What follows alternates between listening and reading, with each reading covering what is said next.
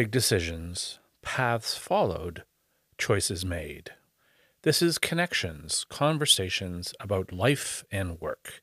I'm your host, Jim Allen. The number one piece of advice I would give for anybody starting a podcast is consistency. Right. That is the absolute key. That people get bogged down with things having to be perfect, with the guests having to be perfect.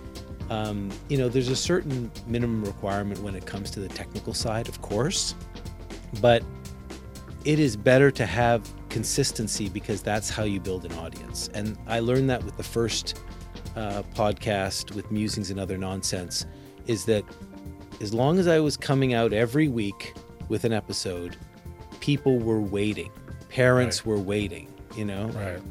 And that really made a huge difference in terms of building an audience. I've got a couple of stats for you. So as you know, there's a billion, okay, that's not a real stat, but a billion podcasts, or it seems like it, right? Most people quit after 6 or 7 attempts. Mm-hmm.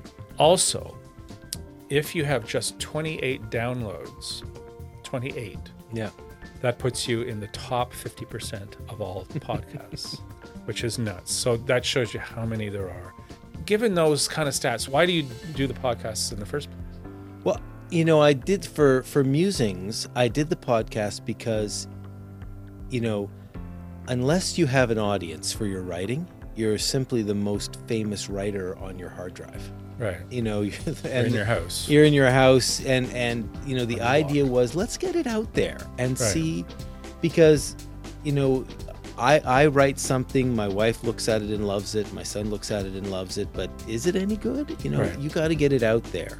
And very quickly, of the 35 episodes, I probably identified, half of them that I was getting such an incredible reaction to them. People saying, this was amazing.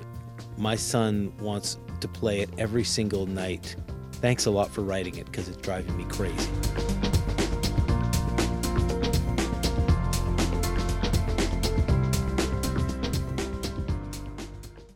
Thanks for listening. If you have a comment or if you want to be on the show, send me an email at connectionsvideopod@gmail.com. And please subscribe.